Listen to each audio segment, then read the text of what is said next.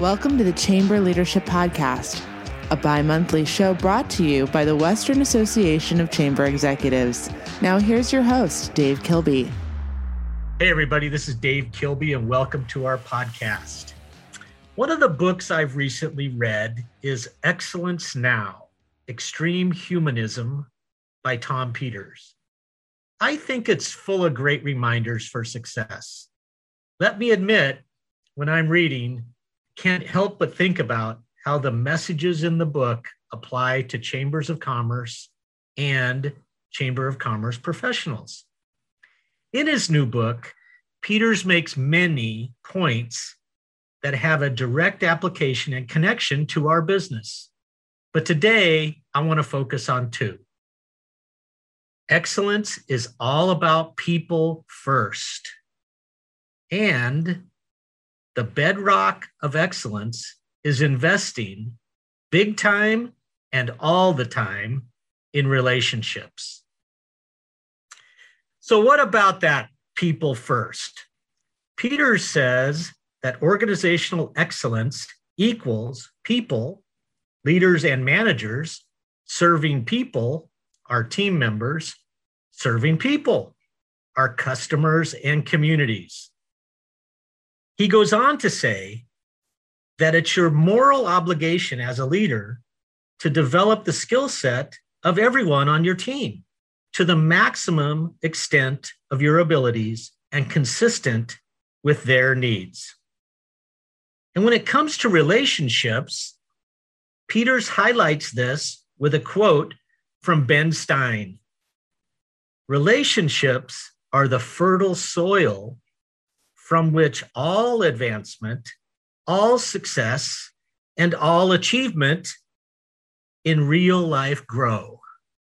Frankly, it appears that some chamber boards of directors have somehow forgot about these principles because, unfortunately, I've heard several times recently that, and I quote, "My board has cut the professional development line item of our budget." Excuse me, when you need the best and new practices, it's now. When you need peer relationships, it's now. When does the chamber need to invest in staff? The answer again is now, more than ever when times are challenging. Without knowledge and relationships, you're at best flying by the seat of your pants or blindly into the storm.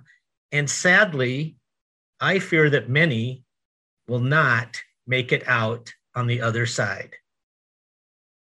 Cutting funding for professional development just doesn't make good short or long-term business sense to me. Let me add this observation. There seems to be a direct correlation with chambers that continued to invest in professional development during 2020 and 2021, and the chambers that are continuing to soar and succeed, versus those who didn't, who seem to be the ones that are definitely struggling or barely holding on. Let me close with a quote from longtime chamber champion, the great and sadly late Ken Moore, CCE. When asked, what's the number one piece of advice that you would give to a chamber professional, Ken said this: "My advice is always start out early on with some path for professional development. It could be the Institute for Organization Management, WACE, Academy, or state or national association conferences. All of these will get you grounded on the basics. And there's an added benefit of getting to know your peers who are always eager to help you succeed. So when it comes to enhancing your skills and building smart relationships, all signs point towards professional development. It's a true investment with terrific ROI for you and your organization.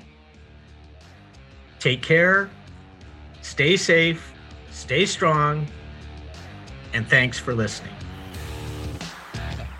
Thank you for tuning in to this edition of Chamber Leadership Podcast.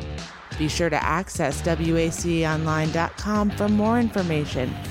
And don't forget to subscribe.